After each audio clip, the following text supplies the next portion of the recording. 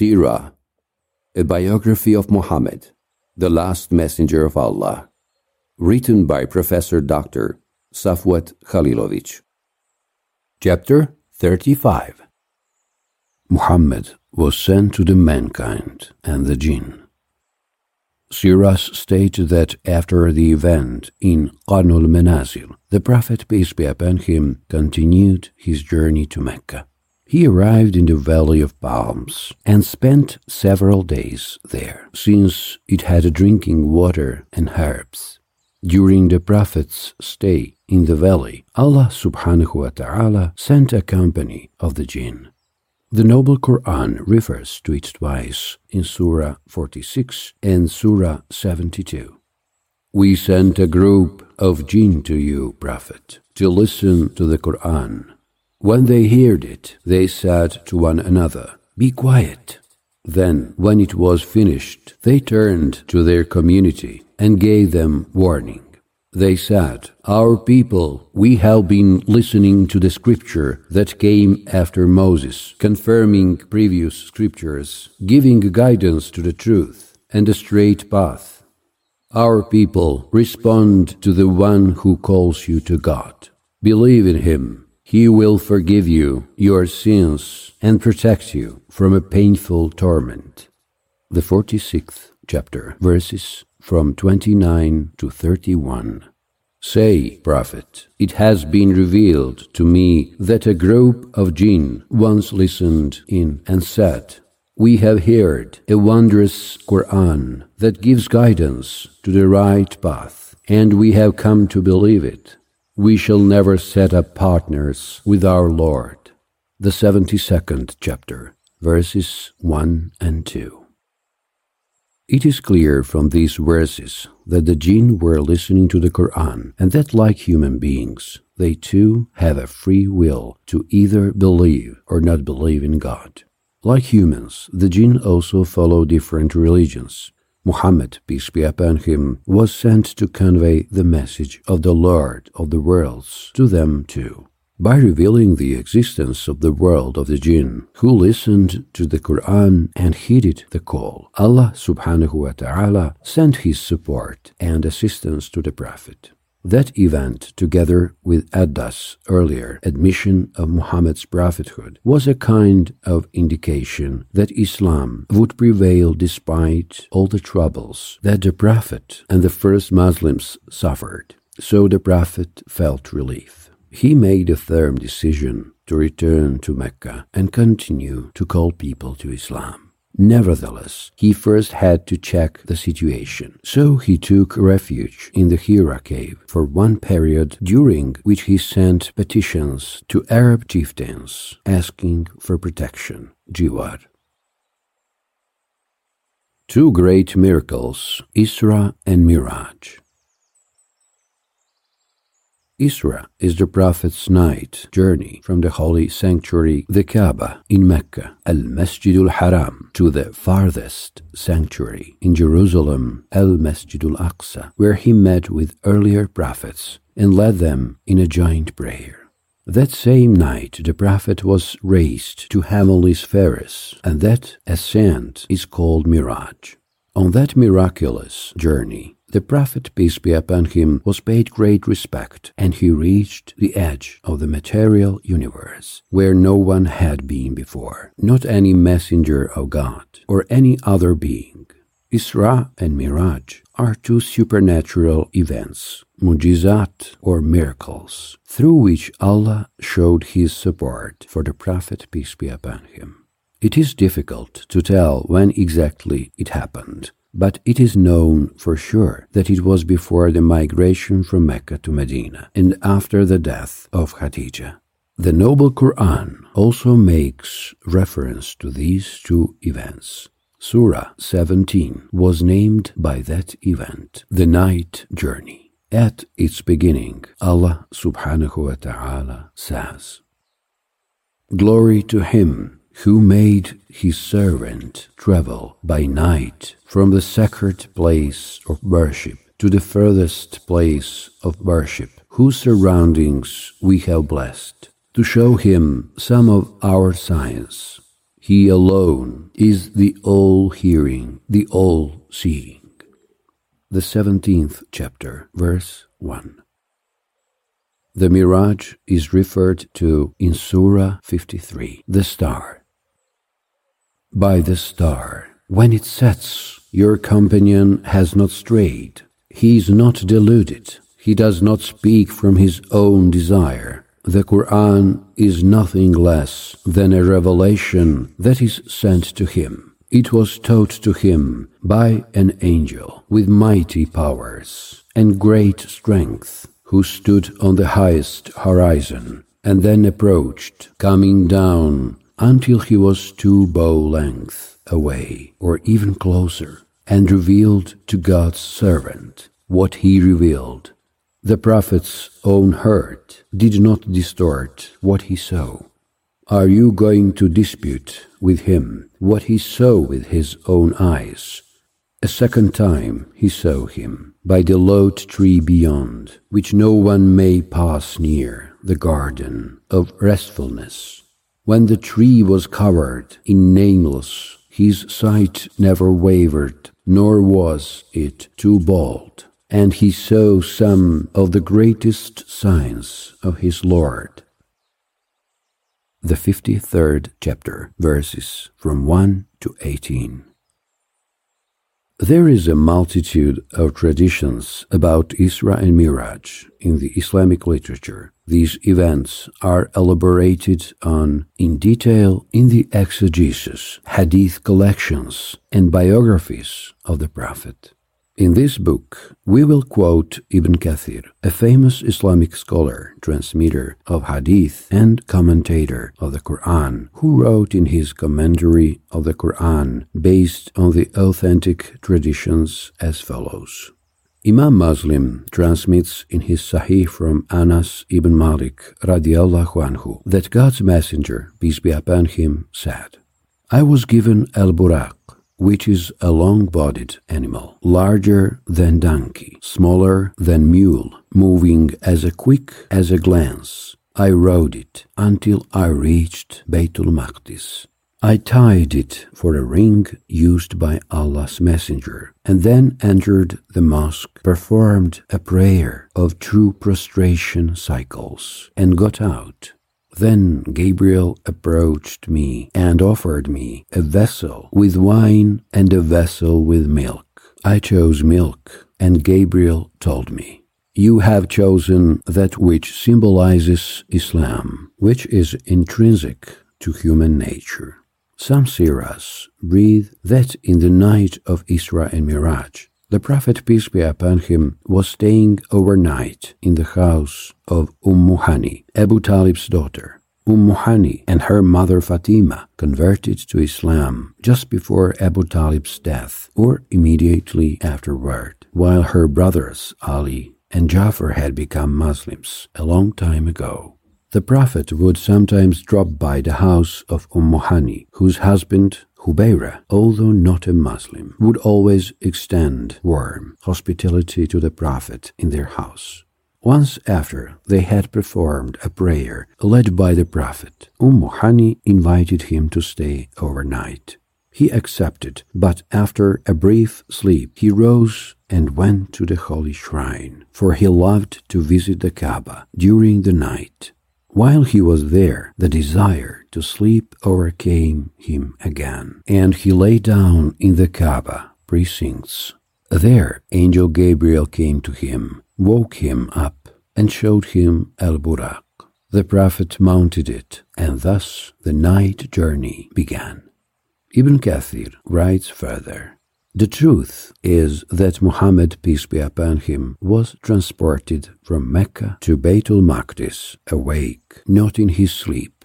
He was then raised to Miraj, which is like a ladder on which he climbed to the first heaven, and then to the remaining 7 spheres of heaven. In every heaven he was welcomed by its dwellers. He greeted the messengers in the heavens according to their ranks, until in the 6th heaven he passed by Moses, peace be upon him, with whom the exalted Allah talked, and in the 7th heaven Abraham, peace be upon him. Allah's friend. After that, he ascended even higher than all the messengers, until he reached the level where he heard the sound of the writing of the pens, which write destiny. He saw the lote tree of the uttermost end, Sidratul Muntaha. There he saw Gabriel in his true shape, with his 600 wings. He saw the green settee that covered the horizon. He also saw the heavenly Kaaba, Baytul Ma'mur, and Abraham, architect of the earthly Kaaba, leaning with his back against it. Every day, 70,000 angels each enter this heavenly Kaaba and pray in it, and they will not return from it until the day of judgment. He saw paradise and hell. There, at the Lot tree, Allah ordained Muhammad's community 50 prayers a day, but eventually, as a sign of his mercy and care for his slaves, reduced the number to 5. This is an indication of the great importance of the ritual prayer. He then made his descent to the site of the sanctuary in Jerusalem, Baytul Maqdis, and the other prophets also descended with him, and they all prayed together when the time for prayer came. Some commentators think that he led them in prayer in heaven, but traditions point out that it happened in Jerusalem. Some traditions hold it that the prayer happened when the first entered the sanctuary, but it is obvious that it happened on his return, since he had asked Gabriel about each prophet while passing by him in heaven, and Gabriel had answered his queries. This explanation makes sense, as he was first summoned to the heavenly spheres to receive Allah's commandments for him and his congregation. After that, he was gathered together with his prophetic brethren and allowed to lead them in prayer, as a demonstration of the honors he was bestowed and his superiority over them, which Gabriel alluded to.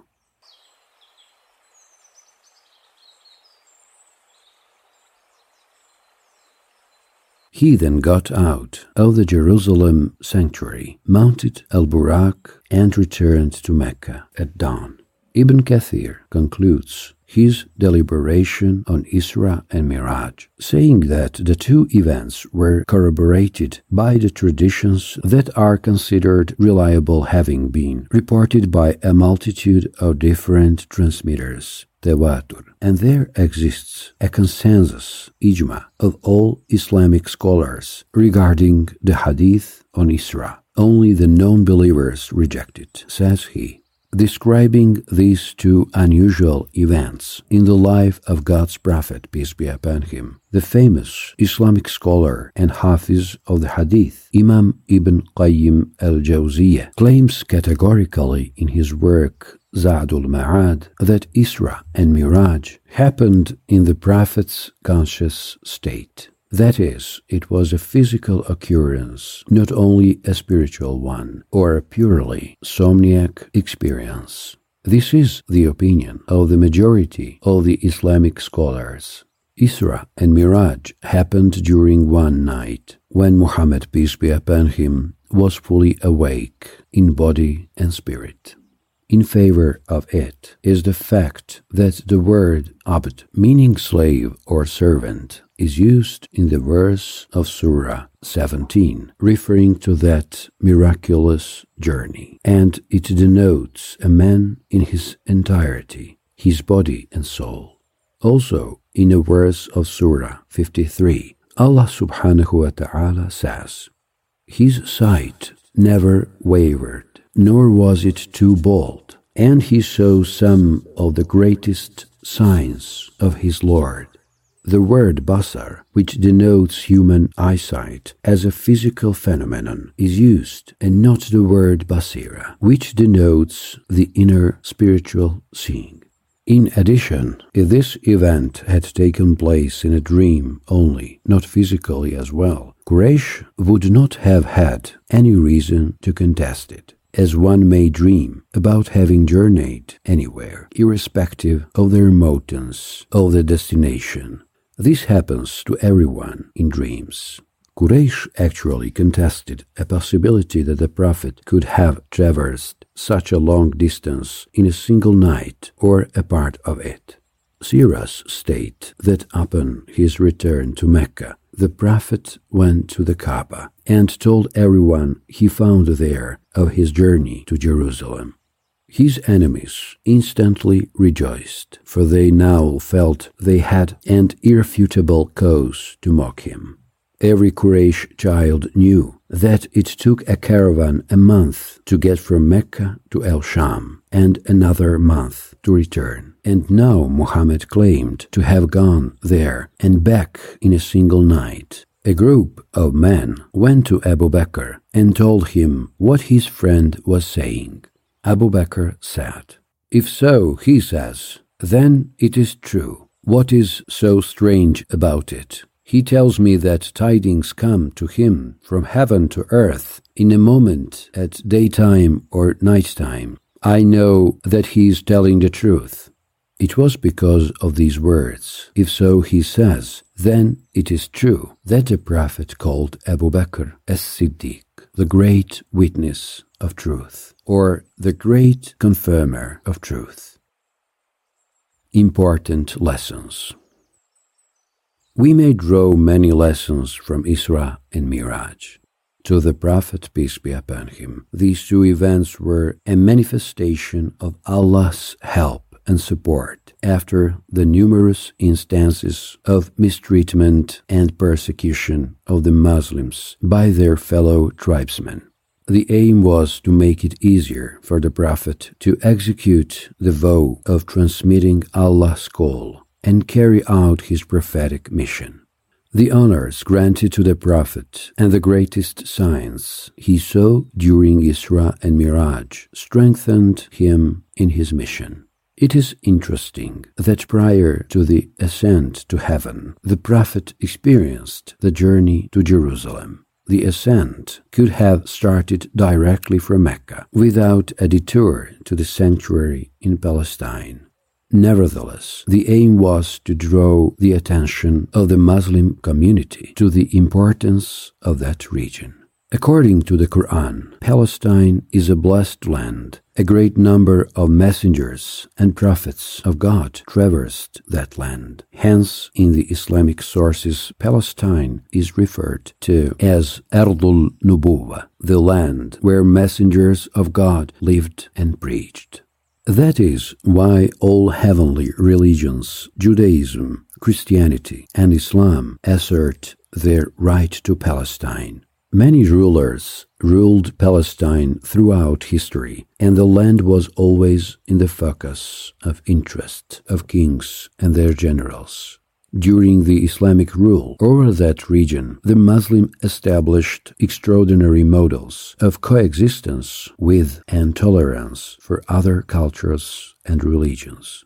Historical literature refers to the so-called the Covenant of Umar, a resolution rendered by Umar at the very beginning of the Islamic rule in that region, guaranteeing the Christians all religious rights and civil liberties. However, that was not the case at the time of the Christian rule in that region during the Crusades, when the Muslims were almost annihilated and evicted from the area.